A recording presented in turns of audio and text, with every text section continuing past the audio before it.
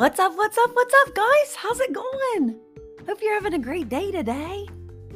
Today, I don't really like to talk about myself, but today is actually my birthday. I'm 38 years old. And I think I've told you before, but I always try to keep this podcast so much about Jesus that I don't like to talk about myself. But I'm sure you guys know my name is Kirsty and that I have 4 kids that are 19, almost 15, 7 and 6. And there's 3 boys and 1 girl. And you've heard the 2 little ones before. They've spoken to you guys, and sometimes you might hear them in the background. But I just love them so much, and I love getting to know you guys. So let's continue on with learning Psalm 23 and memorizing it and being able to say it, shall we? So yesterday, we did the first verse. The Lord is my shepherd, I shall not want.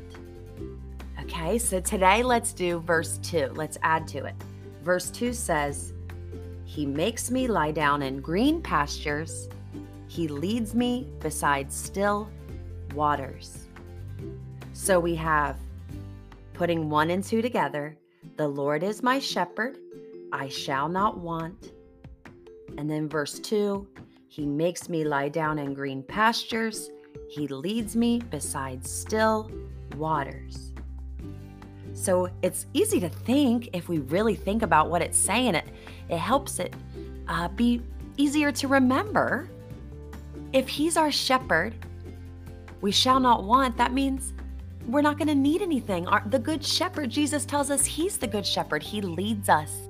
He provides for us. He protects us. He guides us. He watches over us. He cares for us. That's the shepherd's job. So if we just make it personal, it'll be easier to memorize, okay? The Lord is my shepherd, I shall not want. He makes me lie down in green pastures. He leads me beside still waters, just like a shepherd does. Takes us out to the beautiful, safe pasture and leads us beside still waters to get a drink where it's safe. So one more time, verse 2 today. He makes me lie down in green pastures. He leads me beside still waters. Okay? All right, tomorrow we'll do verse 3 and we'll just keep building on it together, okay? Dear God, thank you so much for your word that is so alive and incredible, and we can apply every single letter of your beautiful Bible to our lives. It is truly the greatest love story, and we just thank you. Thank you for all my friends here, and bless us and help our memories as we try to memorize your word and write it on the tablets of our heart like you tell us. We love you, and we thank you for Jesus who died on the cross so we can go to heaven. In Jesus' name we pray. Amen.